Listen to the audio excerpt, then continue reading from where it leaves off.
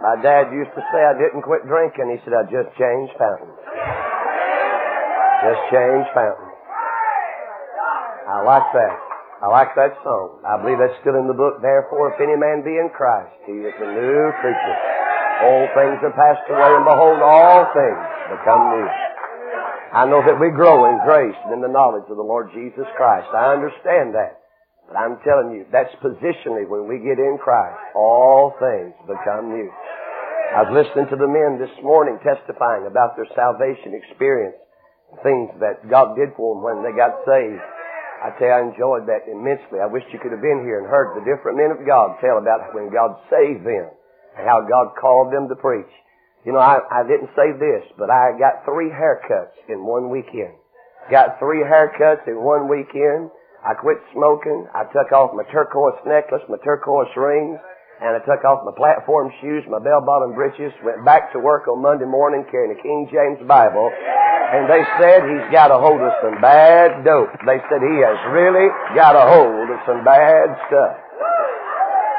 You know what they said? They said he'll be back. They said he'll be back. They said give him 3 or 4 weeks and he'll be back. Come August the 8th, 1976, it'll be when it comes up here on August the 8th, 1976, 25 years, I believe they've quit looking for me by now. I believe that crowd's quit looking for me to come back. Glad there's been a change. I appreciate so much this ministry. I appreciate this church with all of my heart. And if you want to swap places with me, I'll be glad to let you do it. I'm as nervous as a cat at a rocking chair convention. I'm telling you, seriously, this is a lot of pressure on the man. This thing's 40 miles high, and people are enjoying themselves, and I've tried to pray and seek the Lord's face about the right message. I said, Lord, don't let me preach the message I want to preach, but let me preach what you know that your people need to hear. And I want to say thank you to Dr. Brown for inviting us to come. I appreciate this church. They support us monthly, on a monthly basis in evangelism. And I appreciate that from the depths of my heart. Appreciate the motel accommodations. You talk about being blessed. I got there at the motel and I was checking in, and the Lord knew I needed a little help there, and I got in. Nice motel, very nice. Man standing there in a pair of blue jeans and a work shirt, and I checked in, and the lady said, "Who are you?" I said, "I'm with Victory Baptist Church, Evangelist Buster Seat, and I think you have a reservation." And she said, "We sure do. We've got your room." The man looked at her and said, "What room do we have him in?" She said, "It's upstairs, and it's a nice room." And that man said, "Don't we have a room with a jacuzzi? Don't we have a master suite?" And I said, "I hope we do." And you know what?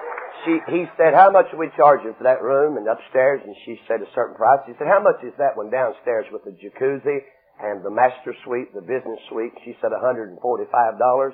He said, "Give that preacher that room." And I said, "Ma'am, do you mind telling me who this is?" She said, "He owns this motel. He owns this motel." And I turned and I looked at him, and I said, there was tears in his eyes. He said, "Where are you from?" I said, "Knoxville, Tennessee."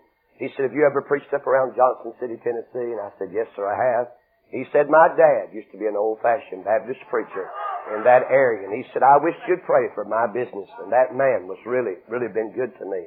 And I've been praying. I've been in that jacuzzi 8 times. I'm about waterlogged. I have just been in and out, and amen. Hey, if you'd have stayed where I stayed just a few days ago, you'd have been glad to have been in there. I was in a motel that was built in 1917. They remodeled it in 1920, and I'm glad to be where I was at. I appreciate it. And when I got to the room, you know what he did? He hauled all of my stuff down there. The manager was pushing the cart down there, and he helped me unload my clothes. He went upstairs and got not a basket, but a tub. It's a tub. And in that tub was all kinds of goodies. I mean, everything in the world that a man could use on the road. And I want to say to the ladies and whoever was responsible for that, thank you, thank you, thank you. And I trust tonight that you'll pray. This may not be a high message. This may not be a real glory message. But I feel definitely impressed with the Holy Ghost that it's the needful message for tonight. And I don't want to try to take the glory away from anybody. I pray by Friday night, tomorrow night when Brother Steele preaches, Thursday night when Brother Maccabee preaches. I pray she just climbs higher and higher. And Friday night, I pray that the flaps fly out and the tent about closed down. And you have a great meeting. But tonight, I want you to take your Bibles, turn with me to the book of Exodus, and I want us to look in chapter number 15 here. Exodus chapter number 15. This is something that God has recently worked in my heart, and it's something that I feel like that maybe God can use to be a blessing.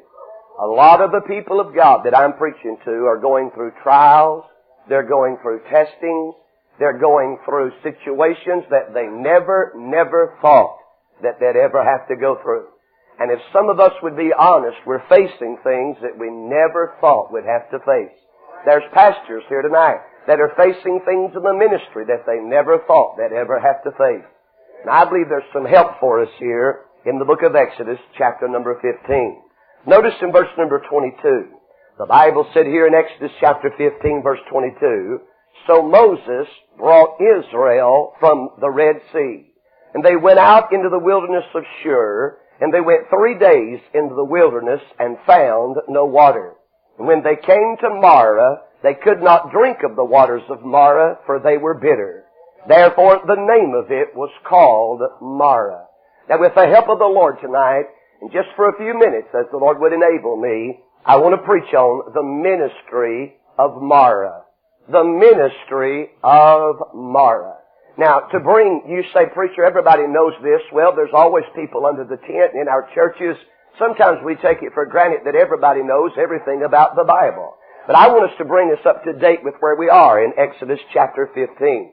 When you come back to Exodus chapter number 12, most of you remember that Israel has been in Egyptian bondage for over 430 years. It's there that God has raised up a deliverer by the name of Moses. Moses has came before Pharaoh now, time and time again, and said, "Let the people of God go." God had brought plague after plague upon the Egyptians, and finally, it's in Exodus chapter number 12, that God told Moses, He said, "You tell Israel to take a lamb. Take that lamb and put it up on the 10th day of the month. Keep it until the 14th day of the month. And then the whole assembly shall kill the lamb in the afternoon. Then there's to take the blood, put it on the doorpost and on the lintel. Then they were to bring the lamb on the inside, roast it with unleavened bread, and to eat it with bitter herbs. And they were to do that. As they ate it with bitter herbs, no doubt that brought tears to their eyes, reminding them of their past bondage. And God said in Exodus chapter 12, verse number 13, "And when I see the blood, I will pass over you." Now for a long time, I thought that meant when they put the blood on the doorpost and on the lintel, that when God came down through the land that night at midnight, when He saw the blood, that He would pass over that house and go to the next house and the next house. But in Exodus chapter number 12, if you'll notice in verse number 23, the Bible said, "For the Lord will pass through to smite the Egyptians. And when He seeth the blood upon the lintel and on the 2 side posts, the Lord will pass over the door and will not suffer the destroyer to come in unto your houses to smite you." The word Passover there is the word Pascha. And it meant literally that the Lord would stand guard. That God would stand guard where the blood was, and He would not let the destroyer come in.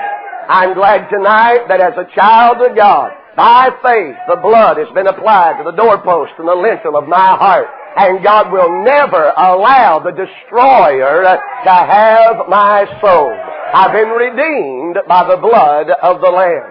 It's in this chapter that we find, I want you to see this in verse 37 of chapter 12, "And the children of Israel journeyed from Ramses to Succoth, about 600,000 on foot, that were men besides children." Now I want you to get that into your mind. There's 600,000 men, not counting the children. Nothing is said about the women. Someone has estimated there's between 1.5 million to 3 million Jews that are coming up out of Egypt. You'll notice in verse 38, there was a mixed multitude, went up also with them, and flocks and herds, even very much cattle. So needless to say, there's a great host coming up out of the land of Egypt. I see senior saints. I see women that are carrying little babies. I see young families. I see mothers and dads and teenagers. And then there's flocks and herds as they're coming up out of the land of Egypt. If you'll notice in chapter number 13 very quickly, verse number 21, the Bible said, "And the Lord went before them by day in a pillar of a cloud to lead them the way, and by night in a pillar of fire to give them light to go by day and night." Now this is the visible manifestation of the presence of God. That pillar of cloud was out there by day, a pillar of fire by night. And if you'll notice in chapter number 14, that's the chapter where they come down to the Red Sea, and God has hardened Pharaoh's heart. It was in chapter number 12 that Pharaoh said, "Moses, after the death of the firstborn," from the firstborn of Pharaoh, all through the land where the blood was not applied, the firstborn died. Pharaoh said, "Take them, get them out, take your people and go and get out." But God hardened Pharaoh's heart,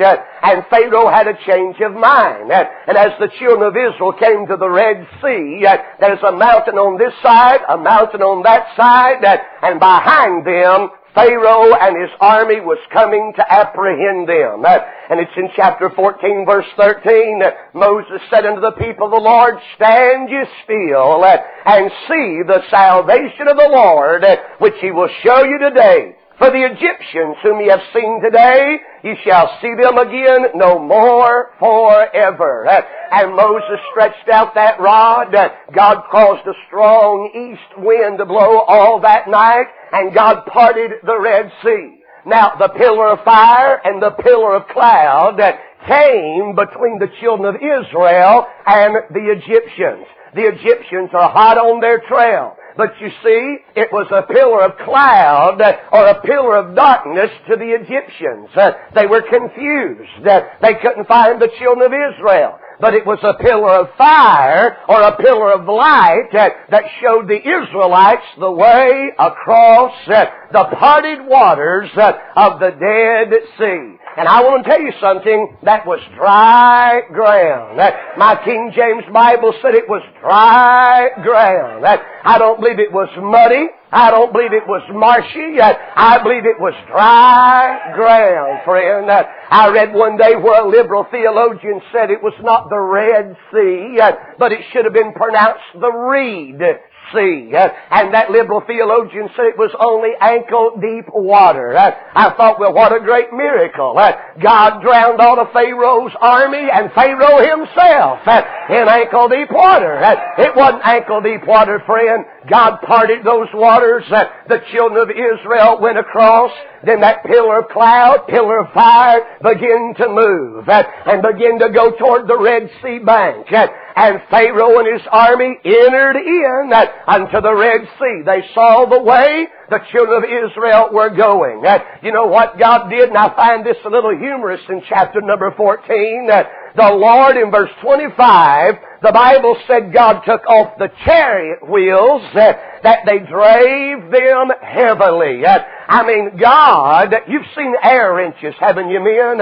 You men that work with cars and things, you have your air wrench and you go zit, zit, zit, zit, zit, and bring off that wheel. Don't take no time at all. I can just see God Almighty maybe inhale. And when He inhaled, every lug nut fell off, and those those Egyptians' wheels fell off, and all of a sudden they knew they were in trouble. And they tried to get out, and Moses stretched his hand over the Red Sea, and the waters came back together, and God drowned Pharaoh and the Egyptians.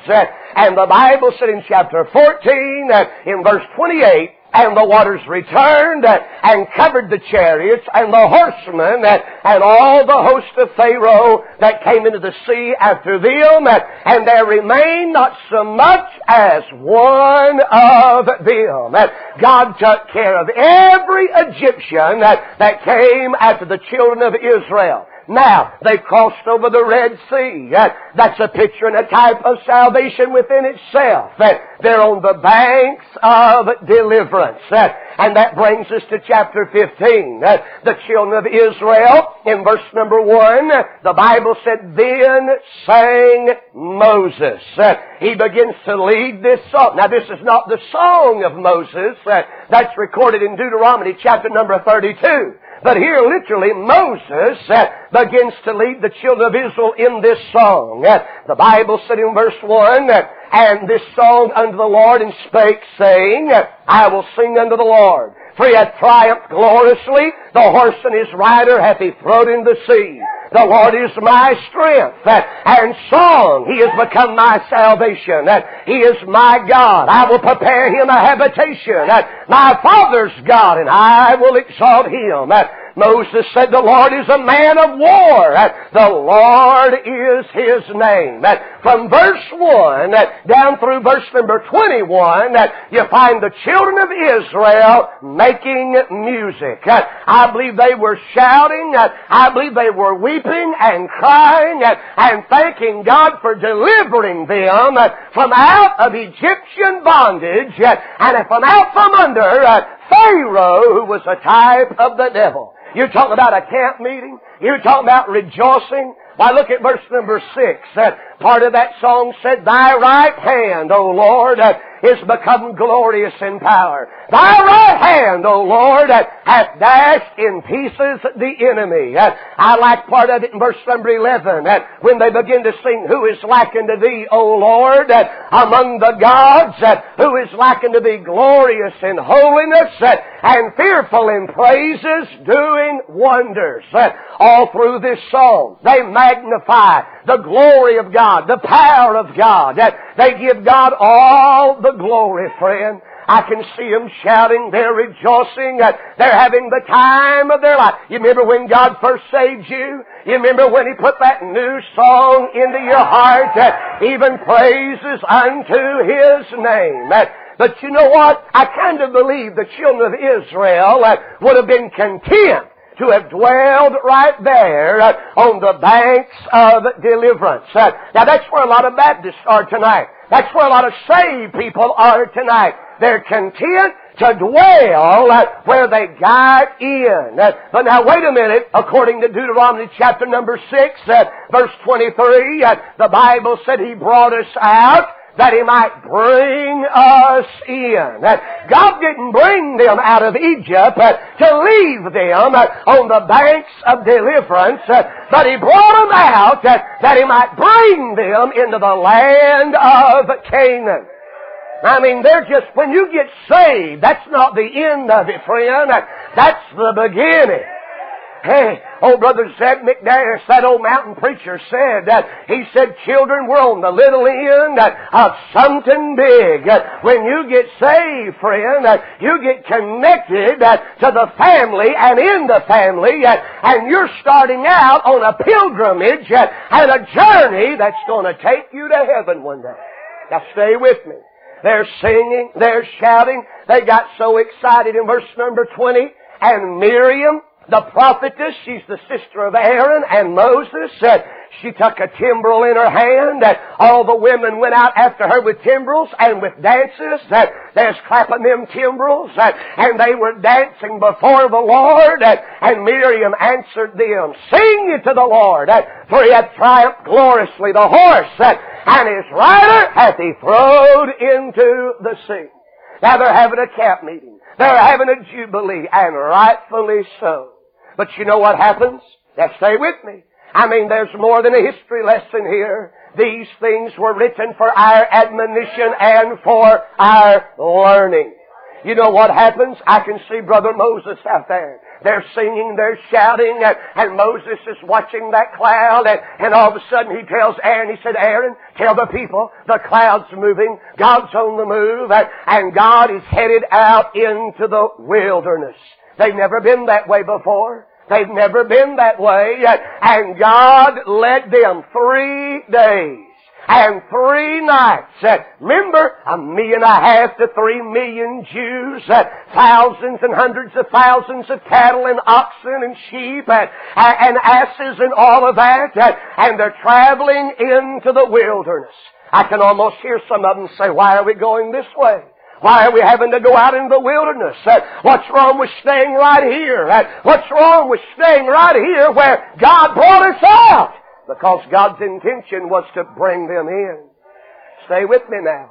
I can see now as they begin to go out in the wilderness, the Bible said, so Moses brought them. I looked at that word brought one day, and it carries the idea to pull up pit stakes.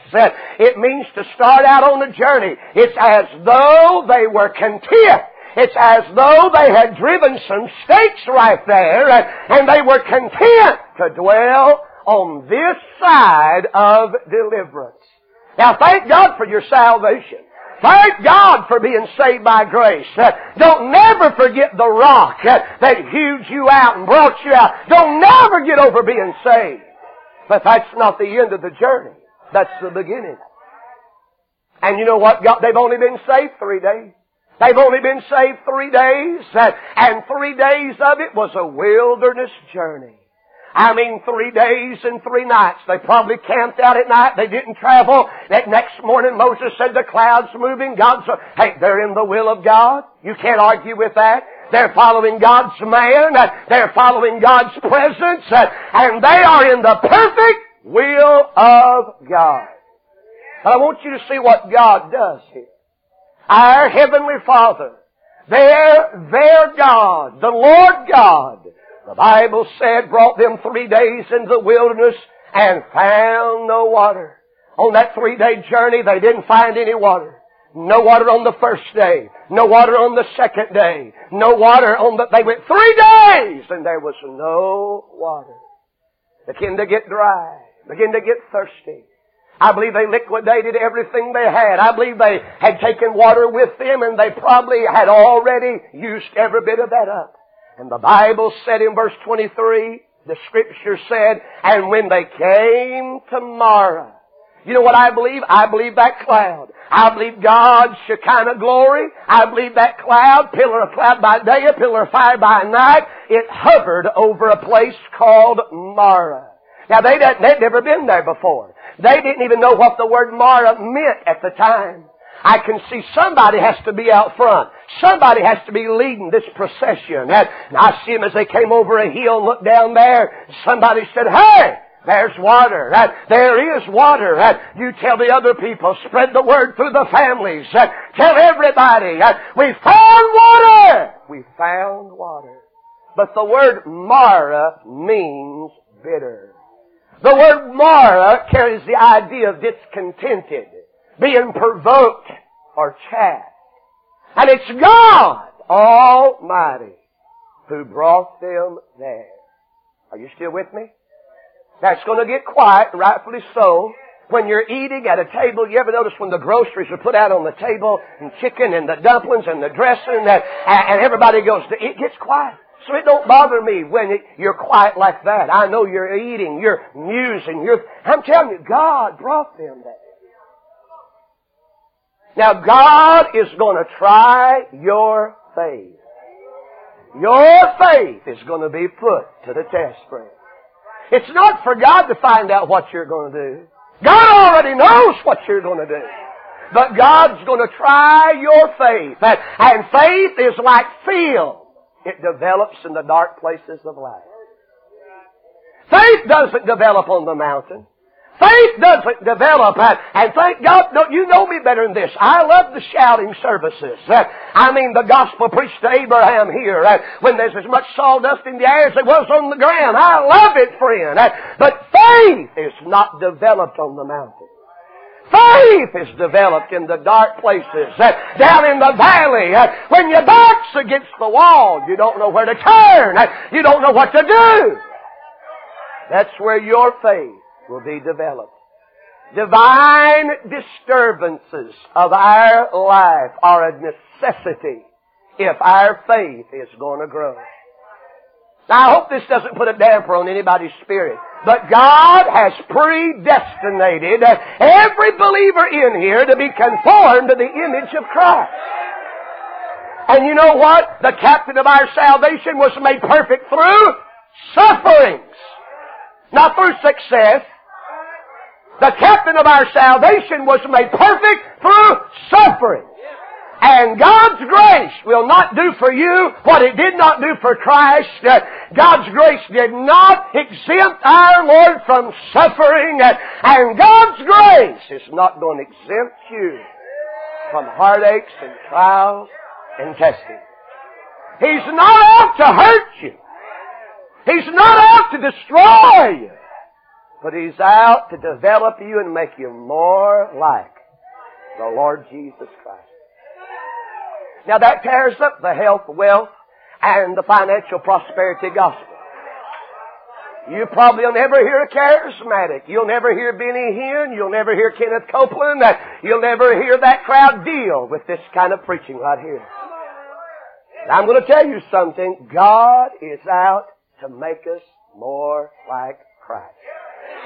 Watchman Nee, I love to read behind him. Brother Tom Hayes, who's as good a Bible student as I know. Brother Tom said apart from the Bible, the greatest book he ever read was Sit and Walk and Stand. Watchman Nee's book on the book of Ephesians. And Watchman Nee was a great Chinese preacher God used. He died in early 1970. He died. But here's what, when he first got saved, he was in the pharmaceutical business. He was making money hand over fist. And he got saved.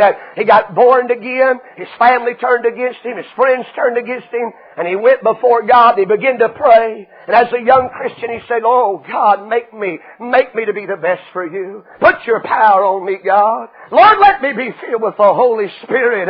Let me be a vessel unto honor. Use me, Lord. Use me." You know what happened to him? Everything turned upside down. He began to get sick. He began to have physical problems.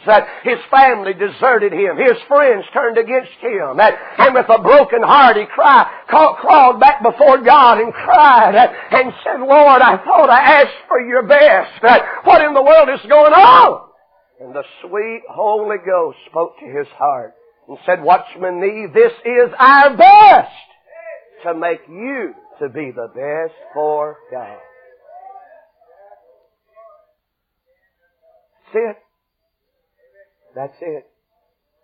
And so you see where we are here. It's not Moses that's leading them. It's God. I can hear them screaming. They're hauling back through the ranks. "There's water! We found water! Bring the babies, bring the grandparents, bring the elderly people. We found water!" But little did they know when they got to it that it was bitter. Now, step into the story with me.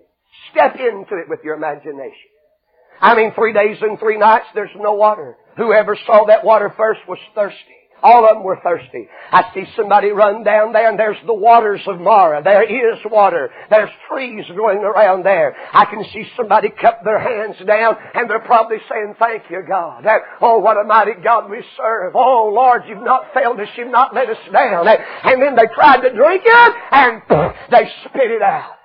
They spit it out. And another one tried to drink it and they spit it out. And you know what it was? It was bitter. And it was God who had led them to a bitter experience in their life. How else are you going to interpret this? If I'm wrong, I'll take retribution if you'll help me. God led them here. God brought them. And I can see them trying to drink the waters of Mara. And I can see them spit that water out. And they said, "Stop! Don't come no closer! Don't bring the babies! The water is bitter! We can't drink it." Now watch this. Nobody sung a song. Nobody said, "What a mighty God we serve now." Nobody said His right hand has dashed in pieces the enemy. Nobody said there's no God like unto our God. But you know what they did? They failed the first test of their Christian life. And they turned on Moses. Look at your Bible. Verse number 24. "And the people murmured against Moses." If you'll read chapter number 16, you know what the Bible said in verse number 8? Moses said, your murmurings are not against us, but against the Lord. In reality, they were murmuring. Watch this now. They were murmuring against the dealings of God in their life. Now look at me. I don't like bitter experiences. I am not asking God for a bushel load of bitter experiences. But when they come, and they will come, I want to be careful that I react right. You say, preacher, and I've not always done right. I've failed many of the tests. Haven't you? There's some of you right here tonight, you're at Mara. You're at a bitter place in your life. You're at a place that you're going through some things that you can't understand for the life of you. You're trying to live for God, pay your tithes, support missions, and some of your children have gone haywire. Your grandchildren are breaking your heart. I could tell you story after story after story after story. I hear it everywhere I go. And people sometimes ask me, they say, Brother Buster, why? I don't have all the answers. I don't have all the answers. Do you? Hey, it's awful easy to get up and quote Romans 8:28. It's awful easy to get up and say, we know that all things work together for good to them that love God, to them who are the called according to His purpose. I know that. It's the Word of God. I know that. Sometimes that's easy preaching and hard living. A dear preacher friend of mine, his name was mentioned to me outside. He's an elderly, retired preacher. Brother Brown, you know him. I was preaching a revival meeting for him several times. He said, will you go with me, Brother Buster, to visit my son and my daughter? He said, both of them are out of church. He said, I raised them in church. They sung in church. My boy was a deacon in church. He said, will you go with me to visit them? I said, I'll be glad to, sir. He and I went, and we went first to his son's business establishment. He said, now what you're going to see, you're not going to like. He said, there's going to be beer on the shelf. He said, there's going to be tip boards and parlay boards there. And I said, don't worry, sir. All I want to do is witness to him and talk to him and try to tell him God loves him. Try to get him to come to the meeting. We went in there and he avoided us. I mean, he was embarrassed that we come in. And when we left, that old man of God, wrinkles in his face, tears coursed down his cheeks. He said, I don't understand why. I don't understand why. We went to see his daughter. His daughter was in such severe depression. When we got there, we knocked on the door, and she said, Daddy, go away. Dad! I mean, talking to her daddy. She said, Daddy, go away! Take the preacher and go away! I don't want to see you. I don't want to see you. We got back in the car, and that white-headed man of God, tears running down his face. You know where he was at? He was at Mara. He was at a Mara. Mara. Mara. You say, preacher, why does God allow certain things? I want to say, number one, the ministry of Mara, to me, simply is a ministry of no current interpretation. I mean, sometimes there's just no answer. And you know what? Right here in this Bible, Moses didn't have an answer. Aaron didn't have an answer. I mean, they're looking up, there's the cloud, there's the presence of God, they're in the will of God, and they don't understand. Have you ever been there? You know what the devil will try to do to you right there? He'll try to shipwreck your faith. He'll tell you, he'll back you up in a corner and say, God's not fair. God's not good to you. God, you deserve better than this. Why is God letting this happen to you? He'll bring railing accusations against God to your mind. Some of you have not lived long enough yet to really understand what I'm talking about. Your Christian life can turn upside down in 24 hours. The bottom can fall out. You can come to a place like Mara. No current interpretation. I call it the marvel of Mara. Nobody has an answer. Oh, I'm sure some of you, you could pop off and give answers to about anything. I could too. First 3 years of my ministry. I mean, I got a hold of the first book I ever read after I got saved beside the Bible was Arthur W. Pink's book on the sovereignty of God. It's a miracle I didn't lose my mind. I read that book. I got a hold of Clarence Larkin's Dispensational Book of Truth. I read it. I read and read and read and read. And I tell you, in 3 years, I could answer any question. But the further I go, the less I know. And the more I just got to say, I like Brother Roloff used to say, the Lord is too good to do wrong. He's too wise to make any mistakes. I really didn't appreciate that when I heard him say that years ago. But it's true. It's true. Now don't go out of here and say Brother Buster is saying that God brings sin into the life of the believer. James 1 said, let no man say when he's tempted of God, for God cannot be tempted with evil, neither tempteth he any man. God never does tempt us with evil. No, no. But He brought them tomorrow. He brought them tomorrow. I believe He'll bring every pastor to tomorrow. I believe He'll bring every missionary to tomorrow. I believe He'll bring every evangelist to tomorrow. I believe He brings every Christian to tomorrow. No current interpretation. Just recently in Knoxville, I dealt with this family. Their friends, they were members of my dad's church. And this past year, Julie, her name was Julie Cooper, she had been battling cancer for 3 years. She was 28 years old. And their son Hayden was 5 at the time.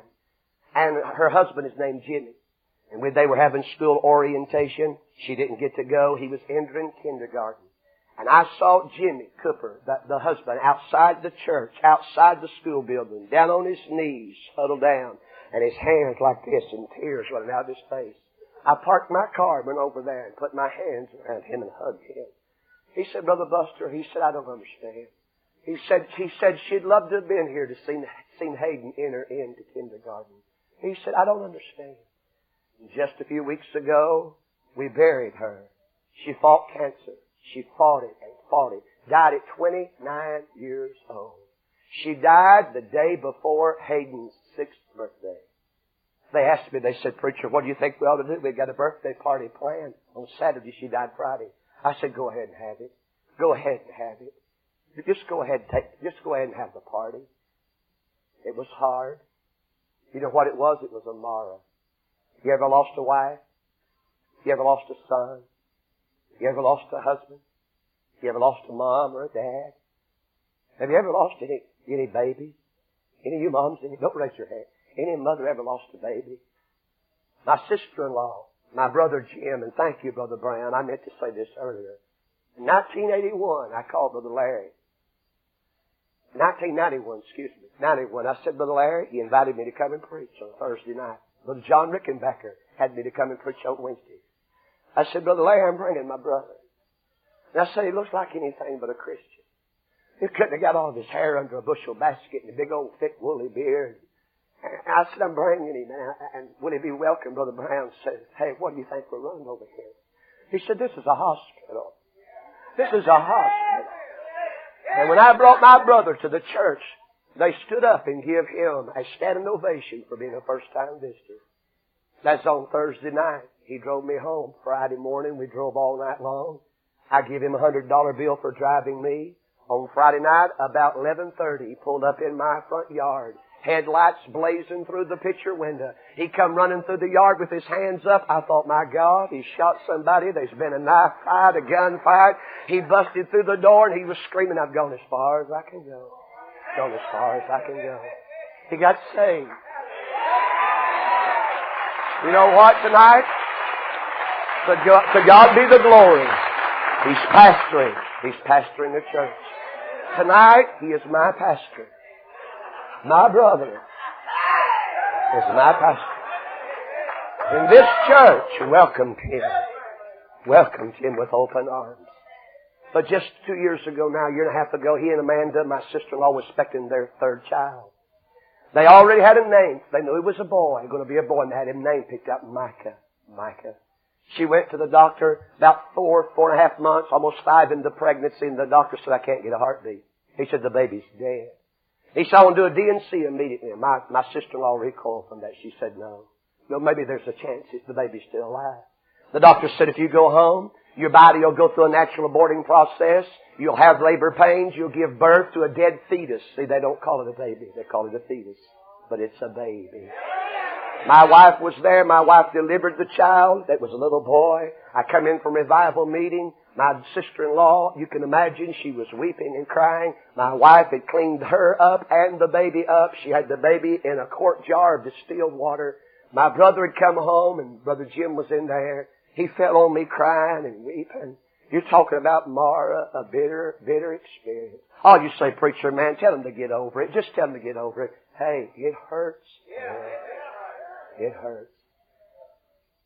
Some of you right now are at a place of no current interpretation. May I quickly say this, and I want to hurry. I closed out last night real early, and I promise you I won't be long tonight. But I believe this is neat. I believe somebody's here tonight hurting. I believe somebody's here tonight is somebody's at Mara. And you know what Mara will do to you? The ministry of Mara is a ministry of inter-revealing. I believe as those people tried to drink that water and spit it out, when the water got still again, they might have looked down in it. Have you ever looked at a pool of water and seen your own reflection? The Bible said in the book of Proverbs, as in water, face answereth to face. I can see them look down into Mara. And when you come to Mara, friend, you know what you're going to find? An inner revealing. You're going to find out who you really, really are. Now, I'll say this, and I'm not trying to, it's easy to shout on the mountain. It's easy to bless the Lord when all is well and the children are living for God. Everything's doing good. But down in that valley, down when you're looking at Mara, and it's a bitter, bitter spot. That's where real Christianity is developed. You see, Mara will do one of two things. It'll either make you a better Christian, or it'll make you a bitter Christian. And I've found a lot of people get bitter at Mara. They've gotten bitter. Some have not left church yet, but they're bitter. Did you know it's possible to get disappointed at deity? You know John 16 verse 1, I read this verse again to make sure it was right. Jesus said these things, have I spoken unto you that you might not be offended in me. He knew they were going to get offended. Have you ever been offended in the Lord? I didn't expect too many amens there. But it hadn't turned out like you thought it was going to turn out. And in the quietness of your heart, you said, why, God? Why, God? It's a ministry of inner revealing. It's the mirror ministry of Mara. We see who we really, really are when you get there. A lot of people quit. A lot of people throw in the towel. I was told something yesterday about a precious lady that was singing in this choir who just went through a tragedy. And yet she was singing like an angel to me, to the glory of God. I said, there's a display of the grace of God.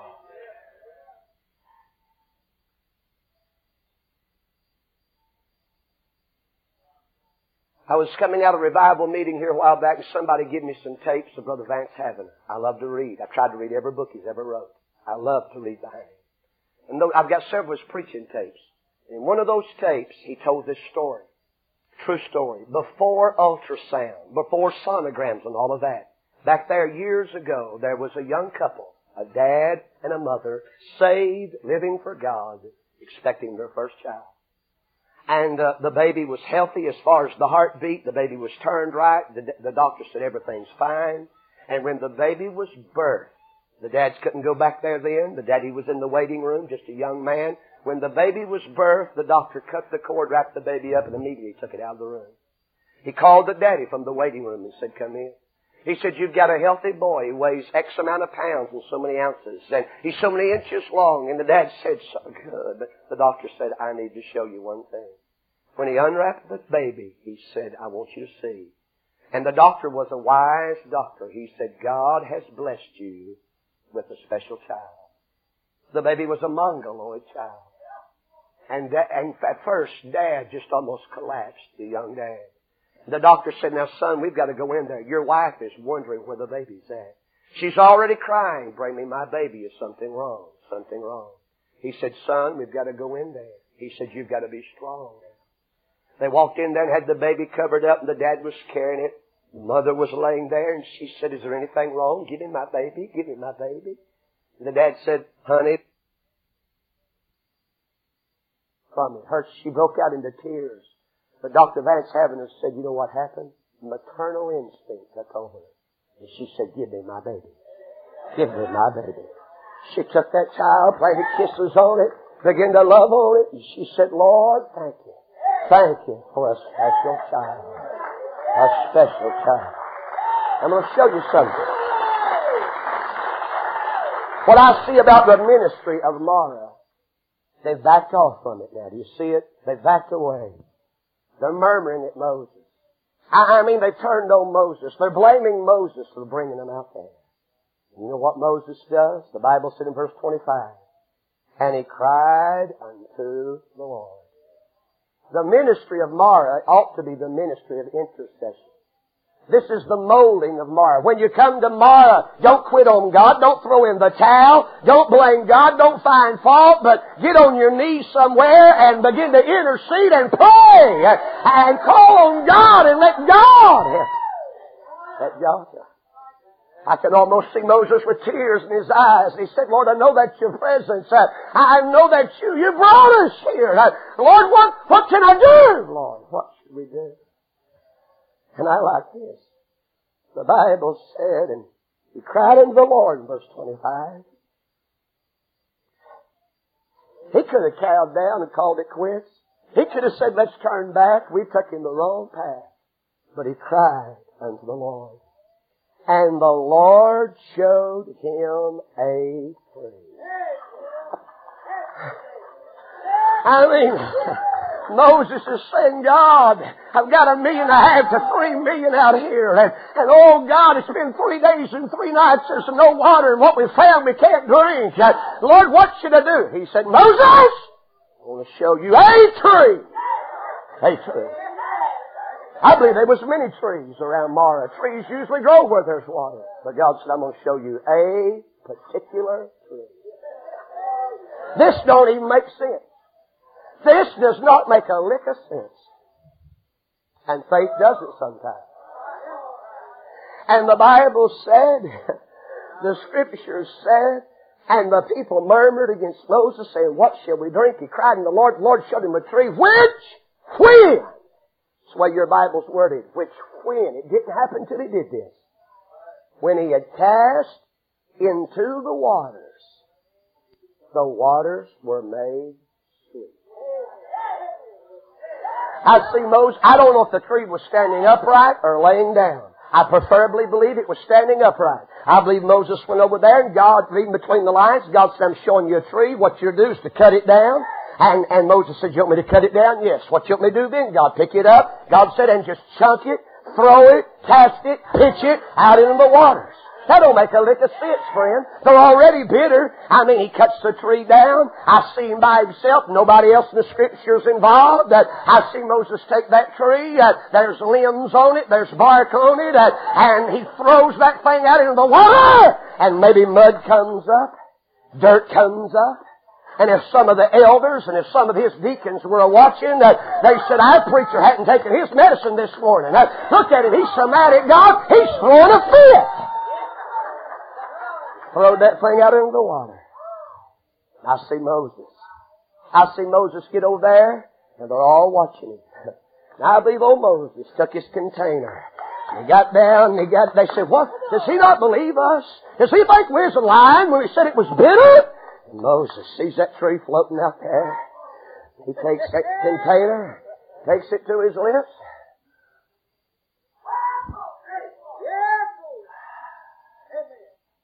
They said he didn't spit it out.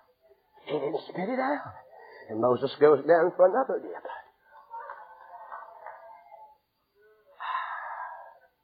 I see one of them venture down there. One of them on the committee. One of them on the committee that watches the committee. He took his finger. He put it down in the water more. He said, I tried that a while ago, but it was bitter. And he goes, his eyes look like a slot machine at a casino. 7, 7, 7. I mean, he said, my Lord, my God. And I see him go down again. And I believe he got him a belly full. I believe he was, I believe he stuck his head under the water. And he is going, blah, blah, blah, blah, blah, blah, blah. And he come up and he said, hey, it's sweet. It's sweet. There's been a miracle take place. Bring the children. Bring the grandparents. God has turned the bitter waters of Mara into sweet water. God can take a bitter experience if you run to the tree. You know what that tree symbolizes. That tree couldn't stand for no other tree but the tree called Calvary, friends. I see them down there, the thing they backed away from. I mean, they've got babies baptized from getting them dressed. And I mean, the elderly ones are out there, and the younger ones, and now they're splashing in it and drinking it. And the very thing they backed up from, they're right in the middle of it. And knowing them, like Baptists, they probably went singing again. What a mighty God we serve. Praise God, no God like unto our God. Just like us. They're having a time. They're having a time. But the ministry of Mara is something else, and I can't take time to deal with this, but it's the ministry of instruction. That's the whole mission. The Bible said in verse 26, the Lord said, if thou wilt hearken to the voice of the Lord thy God, do that which is right in his sight, give ear to his commandments, keep his statutes. I put none of these diseases upon thee, which I brought upon the Egyptians, for I am the Lord God that healeth thee. Jehovah Rophi. Jehovah Rophi. What he's trying to get him to see is, the instruction of this whole thing is, I can handle Mara. I want you to know right off the bat, 3 days after your salvation, I can handle Mara, the bitter waters, I can handle the valleys, I can handle the trials, the testings. You'll just trust me. You'll just trust me. You see, the ministry of intervention, that's the miracle. Oh, they're in there. I had this all outlined, but I tear my outlines up when I get to preaching. I can't stay with these things. Homiletically, I failed the grade tonight. But I tell you, they're in that waters of Mara now. And it was sweet. I looked at it and I studied on that word sweet. You know, I don't believe there's ever any water like that since the Garden of Eden. And probably won't be none like it until the millennial reign of Christ. It was sweet. I can hear them say there can't be anything better than Mara. Oh, we thought the deliverance was good. We thought the banks of the Red Sea, but there can't be anything better than this. And all of a sudden, Brother Moses is out there. He's looking at the cloud, watching the cloud. The cloud's beginning to move. Moses said, Aaron, tell the people God's moving again. And tell the people we've got to follow God. God's moving further out into the wilderness. I can hear some of them say, do what? You mean we've got to leave Mara? We've got to leave here? There can't be anything better than this. Little did they know. So they begin, I believe they filled up every container. I believe they drank till their bellies were about to burst. They said it was 3 days and 3 nights the last time. We're going to get all we can hold right now. And I'm going to tell you what, you better get all you can hold in a meeting like this. You better soak it in, drink it in, and get you the cakes, and get all you, it may be a dry spell. But you know what? Here is the miracle of Mara. Now what if they'd have bogged down in bitterness? What if they'd have mired up at Mara and said, Moses, we're through. We're not going any further. I don't care about your tree in the water. I don't care about nothing. I ain't going no further. But you know what they did? The Bible said in verse 27, and I'm through. The Scripture said, and they came to Elim. Now, this don't mean a lot to you unless you can see it now. They tell me it was just right across the hill. It's across that mountain. But really, God didn't take them across the mountain. Someone who studies this and knows all this told me it was 75 miles around that mountain. 75 miles approximately around that mountain. In other words, it was right around the corner. Just right around the corner. There was a place called Elim. You say, I don't catch it. I don't see it. Well, the word Elam comes from a root word, they tell me, that means the mighty one, or the place of strength. You see, Mara, God displayed His grace to turn a bitter experience into sweet. But Elam, God showed His sufficient grace. Because the Bible said they came to Elam, I see them following that cloud, following that cloud, following that cloud, and all of a sudden that cloud stops. It hovers out there. Some of those men that are out front climbed over the hill, climbed over the rocks, looked down in there, and you know what they saw? 12 wells. Counted them, 12 wells, and they counted 70 palm trees. I believe they rubbed their eyes and thought it was a mirage.